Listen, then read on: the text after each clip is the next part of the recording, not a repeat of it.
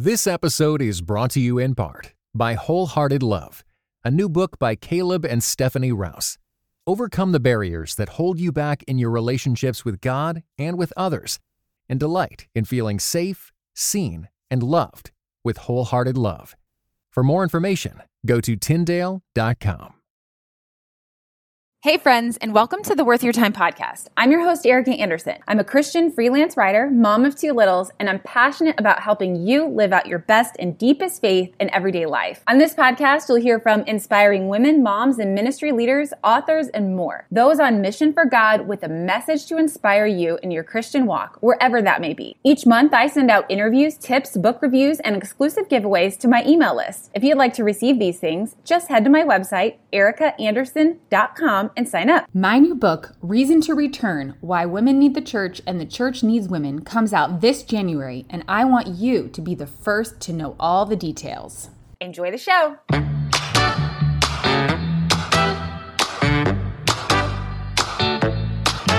Hey everyone, welcome back to another episode of Worth Your Time podcast. I'm your host, Erica, and today I'm talking with Sarah Butterfield. Sarah, thank you so much for joining me today. Thank you so much for having me. It's a pleasure to be here.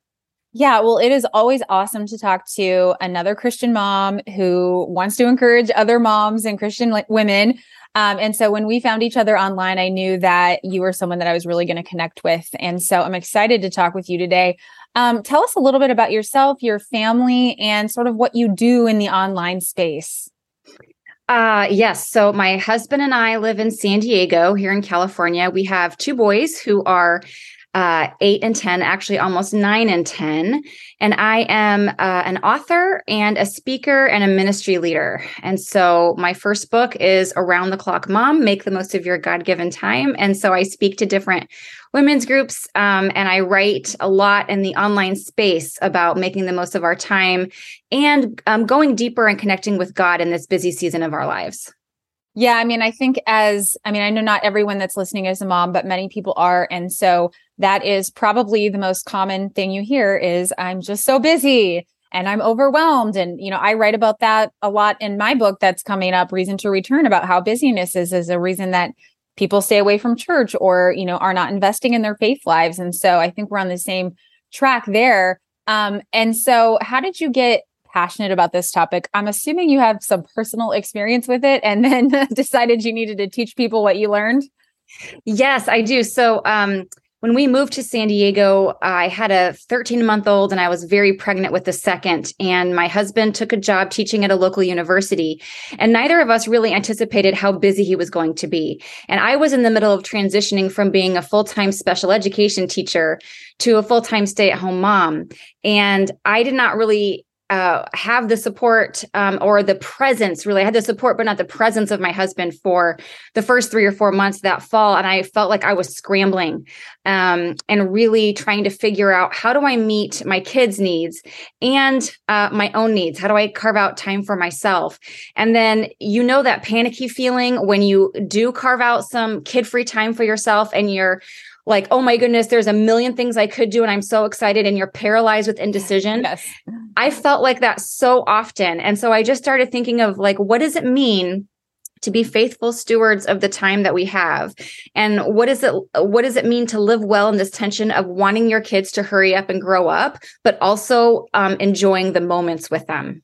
Mm-hmm. So that's how the book came about, which I wasn't really able to write until, truthfully, the youngest went off to kindergarten. So yeah, I was going to say, how did you do that when your kids were small? There's so much more I could dig into with that, but this is not a writing podcast, so I'm going to stick with our main topic here.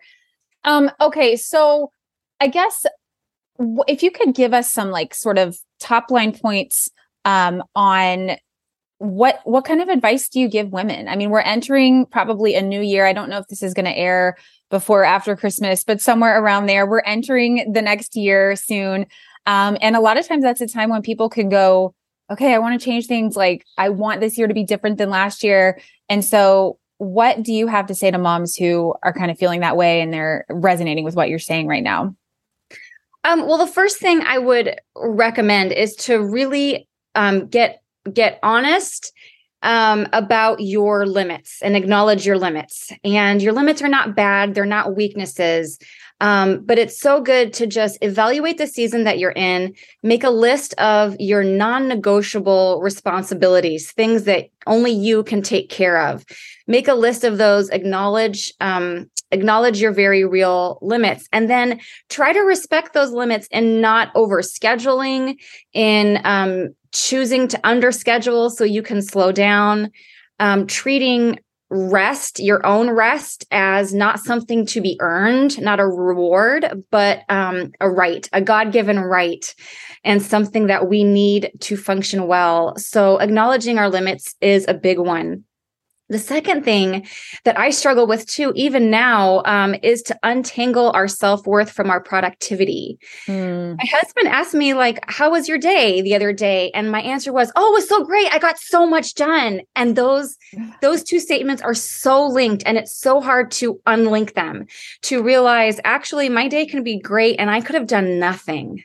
And my belovedness in God's eyes is not tied to how many things I accomplished today, or how many goals I've achieved in this time. And so that's a really helpful mindset shift that we can begin to make, is to untangle that your self-worth from how much you're getting done. Okay, I really resonate with that one, like, so much, because I agree what you just said. Like, I had never thought of it that way. But yeah, a lot of times when my husband asks me, how was your day? I will, exactly what you said. I'll be like, oh, it was so great. I was so productive. I got so much done. Like, immediately, that's my answer. And a lot of times I have an emotional tie to my work and my productivity, where I'm like, oh, if I didn't get a lot done, I kind of almost feel a little depressed about it. Yeah. And we really need to untangle that. And so I think that requires, like you're saying, that requires like being intentional about the thoughts that we have around it, right? Right. Yeah. And recognizing that you do have worth, and your day has worth, even if you don't do anything with it. Mm-hmm. Right. And we need that. And moms, especially if you're a stay-at-home mom with little kids, you really need to know that, because sometimes you feel that you aren't getting anything done at all, but you are being with your kids, and that is a big something. So yes, it matters. That matters. The other thing that is helpful is to forget about balance and doing it all. I feel like even if you're not a mom, we get this message all the time that women should have it all and be doing it all at the same time. Mm-hmm. And so we just pursue this idea of balance, when maybe what we should be pursuing is priorities, and making the hard decision of, actually, no, in this season, this is my priority, and I'm going to let other things fall by the wayside. And I'm going to trust that God will give me the time to do everything that I feel that He has called me to, right? Mm-hmm. But that is not necessarily all in one season, right? Because Jesus's life, I mean, he didn't try to be a carpenter and do the kingdom building work all in one go, right? He was a carpenter first. And then he saved his ministry for those special years. And there's wisdom in that. And I know everything around us says we need to be, career women and wonderful moms, and, have this side hustle, and have perfect marriages, and also be like really great friends with, our girlfriends, like have all these pieces. When really we can acknowledge our limits and be like, I cannot be everything that I feel called to be in this season. But here's the most important thing. And I'm going to organize my life so that I can be present for this most important thing in this season, and trust that there will be time for other things later. This reminds me a lot of, I don't know if you have read this book. It's called The Cost of Control by Shannon Hodde Miller. Do you know her? No, I haven't. Yeah, it just reminds me of her. It's a pretty new book. I think it just recently came out. But she just talks a lot about how, we think we're in control of all these things. But really, especially with COVID, we kind of were shown like, no, you're actually not. And to think that you are is really not helpful to your personal life, not helpful to your faith. And so, yeah, like admitting that we cannot do all those things, admitting that we are not in control, we can't keep all of the balls spinning. That's a healthy mindset to have because it's true. Yeah. And there's real freedom there of saying, no, it's not my job to keep all these plates spinning. Right. just the one, maybe. Yeah, keep one of them going. Well, I explain it as like, I use this example a lot. A pastor that I used to have, he would explain it this way. He's like, imagine you have a big vase jar that's bigger at the bottom and smaller at the top. He's like, you have to put your most important, biggest pieces at the bottom. You can't cram them in at the top. Like, so spiritual life, for example, like if you're putting, your kids like elite soccer down at the very bottom and you're trying to cram your spiritual life into the very little top, that is not going to work out very well for you. And so we have to rearrange our lives. And so the things that matter most are grounding us, grounding the rest of our lives. Exactly. And we don't like to hear that because that means we have to make a choice. Right. And we would rather do everything or try to do everything than have to cut something out. Right. Yeah. That is me. I am like first person and people are like, do you want to do a new book club? Do you want to do a new writing class? I'm like, yeah, yes. I want to do all those things. And, my husband will often tell me, you're trying to do too much again. And I'm like, yep, I am. That is my personality and it is not good. So I totally am tracking with you here. Yeah. The other thing that I think has been so helpful for me, but is still a work in progress because it's constant, is to view the interruptions in our day, wherever they're coming from our kids, from our coworkers, from, whoever is around us, to view those interruptions as an invitation to minister to the people in front of us and to prioritize people over projects. Yes. And so that is a mindset shift I am trying to cultivate. To take especially with my kids, to take a deep breath at the interruption before responding, right? So they don't feel like they're not valued, like whatever I'm working on is more important than whatever they need or they want to tell me. So I'm working on that. Yeah, it's, you can tell me if you have this experience. Sometimes your kid will go, and maybe, I don't know, maybe it's not as much when they're older, but they'll go, Mom, you're like, Mom, yes. Mom, and then they say mom like 10 times and you're like, by the end you're like, what? Just what do you want to say? You're like freaking out. I think that might be a universal mom thing. But you're totally right. Taking a deep breath before responding. That's such a good point. And then also I love your thought there about seeing interruptions as invitations because if you're familiar with Bob Goff. Yes. Yeah. So he talks in his book or on a podcast or something about how he leaves space in his day for interruptions, basically. And if you don't have time for an inconvenience, then you don't have enough time. You're not making enough margin in your life because you need to be able to stop and help your neighbor or the person across the street. And if you're so busy that you don't have time, you become the person that walks by the person that's in the ditch, like the Good Samaritan story. That's a problem. And we are not meant to have every moment of our days and every moment of our life so full that we can't see the need around us. And I think for Christians, that's such an important thing to remember.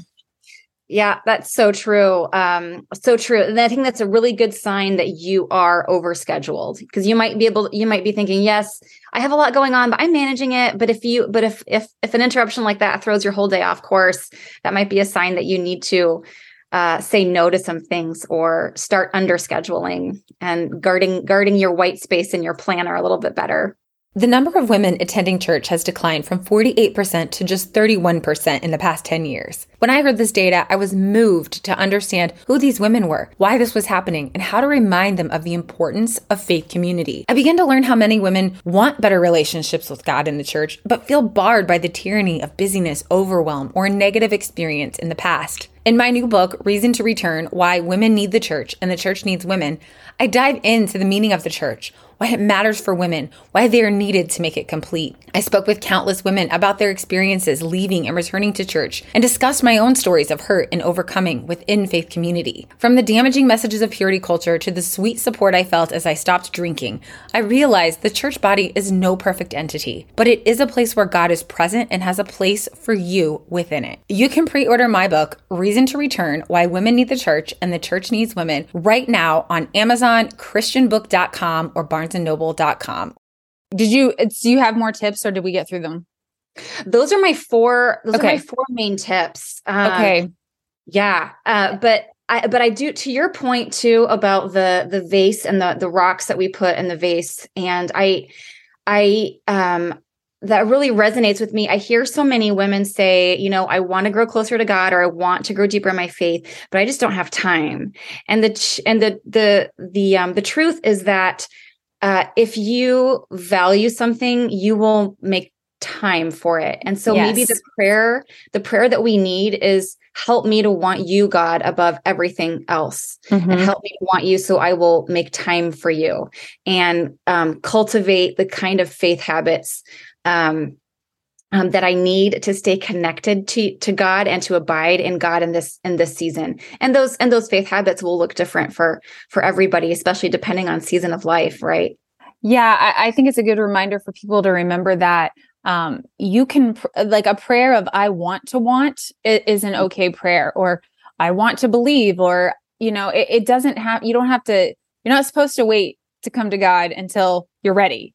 Like you're supposed to come to God now. He wants to meet you literally wherever you are.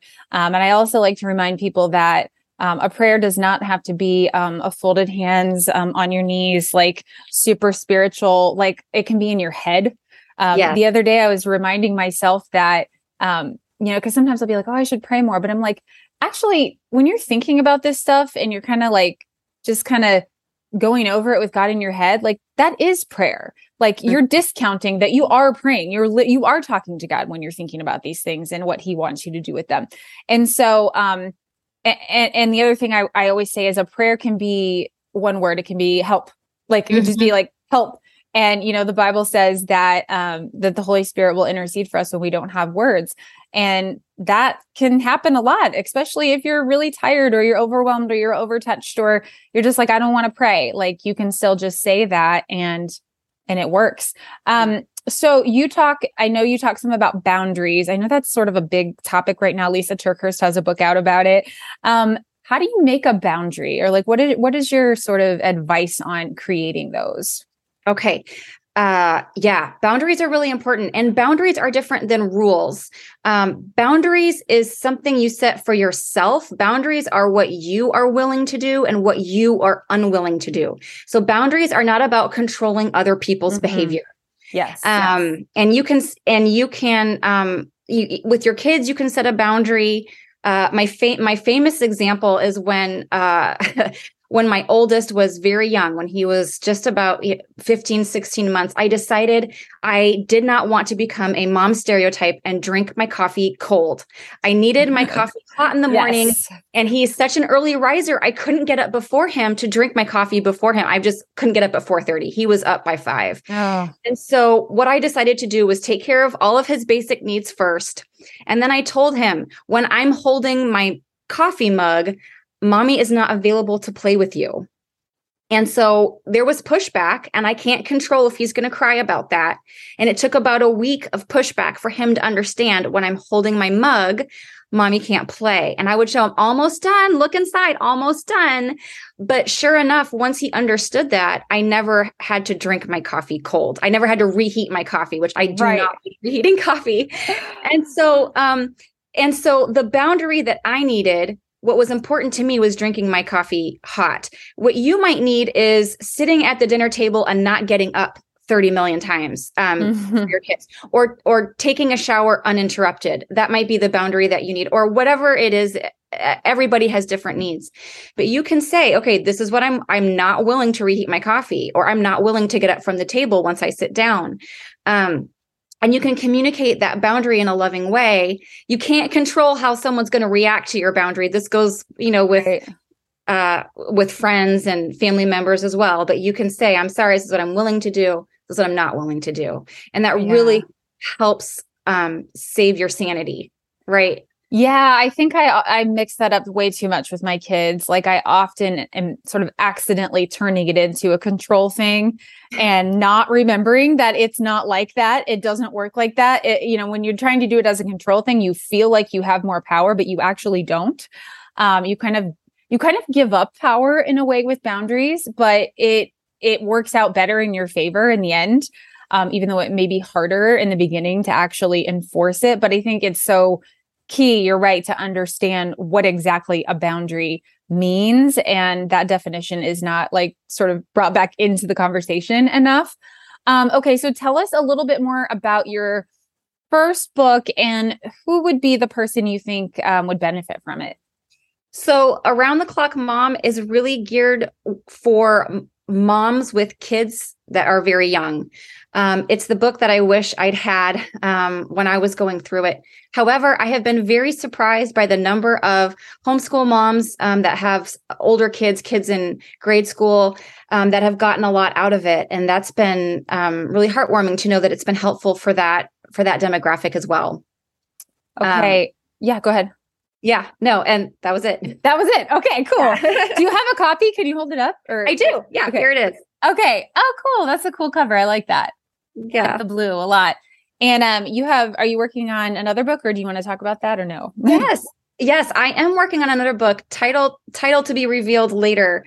But it is connected to this idea of how we most faithfully steward our time. It is a book to equip and empower women to take seriously their theology and own their faith. I love it. Yes. You know, that's up my alley. Yes. That matters. And time spent with God is never time wasted.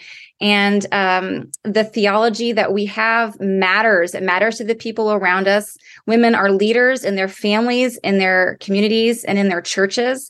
And so it's important that we develop deeper roots of faith and know God more intimately, because it matters to us and to the people around us. I think that is such a timely book. I actually, you might have seen, I was at a Hope Writers Conference last weekend, and Mary DeMuth was talking about trends in the publishing industry. And she was saying that the themes around apologetics and things like that are really like rising, like to come, like they're not quite kind of here yet fully. And so I feel like you're right on time with that. And I know for me, learning theology and apologetics is something I did not do up until a couple of years ago. And now that I have, I'm like, it's a travesty that I went my whole life without learning a lot of this stuff. And I'm so committed now to teaching my kids, which I think your book will play into that, because as we teach our kids, we learn so much. And so our kids are going to be really a step ahead of us. And and in today's world, let's be honest, they need to be a step ahead of where we were, because it's not the same world as it was when we were kids. So I love that topic. So see, you're on my launch team now. So let me know so I can be on your launch team when your book comes out. I will.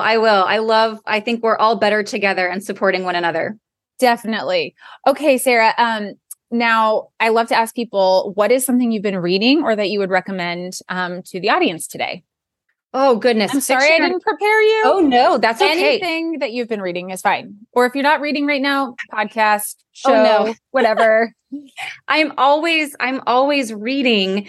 Okay, so I just read this wonderful book called Freeing Jesus by Diana Butler Bass. Okay. And she talks about different ways that she is, so it's part memoir, part just general nonfiction about how we view Jesus throughout our lifetimes as friend, savior, teacher, Lord, and way and presence, I think. And it really, really blew my mind. And it's one of those books where I am a better person of faith for having read it. So I highly recommend Freeing Jesus. Okay. And as far as fiction goes, I have just, I have so many. I love fiction. I think the one that comes to mind right now is the 100 Years of Lenny and Margot. Oh, okay. There is a character in there. He's a priest, and he is so endearing. And the way these characters interact together, even though it's such a lighthearted book, it made me think deeply. And I love the kind of fiction that points me to a larger truth. And that's one of those books. Okay. Say the title again. It's the 100 Years of Lenny and Margot. That just sounds magical. I don't know. Yeah. I like the sound of it a lot. Okay, cool. So you're a person that reads a nonfiction and a fiction at the same time. I usually have about 6 or 7 books I'm reading at once. Yeah. That's how we are. That's how us writer people are. Like, I can't stop myself. And do you buy a lot of books as well? I do. It's becoming a problem. It's a huge problem. I know my husband, like when we first were living together, he was like, you have to get rid of some of these. And so like once a year, I have to do a book dump, which I hate doing because I don't really want to get rid of any of them. And I often just buy them. I like never go to the library. It's so bad. And I just hate reading on Kindle. Like I just can't do it, even though they're cheaper. I can't do it.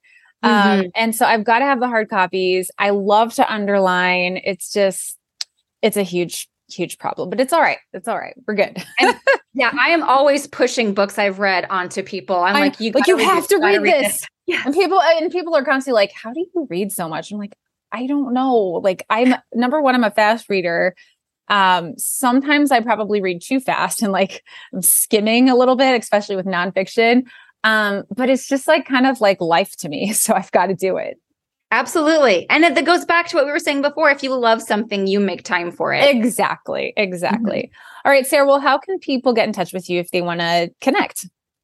The best way is to go to my website, which is sarahkbutterfield.com. And that's Sarah with an H. And then I love sending out a twice a month newsletter with just curated links from around the internet that are going to help you in your journey of faith. That's the best way to keep in touch with me. All right. Awesome. Well, thank you so much for joining us. And I'm looking forward to your book. All right. Thank you.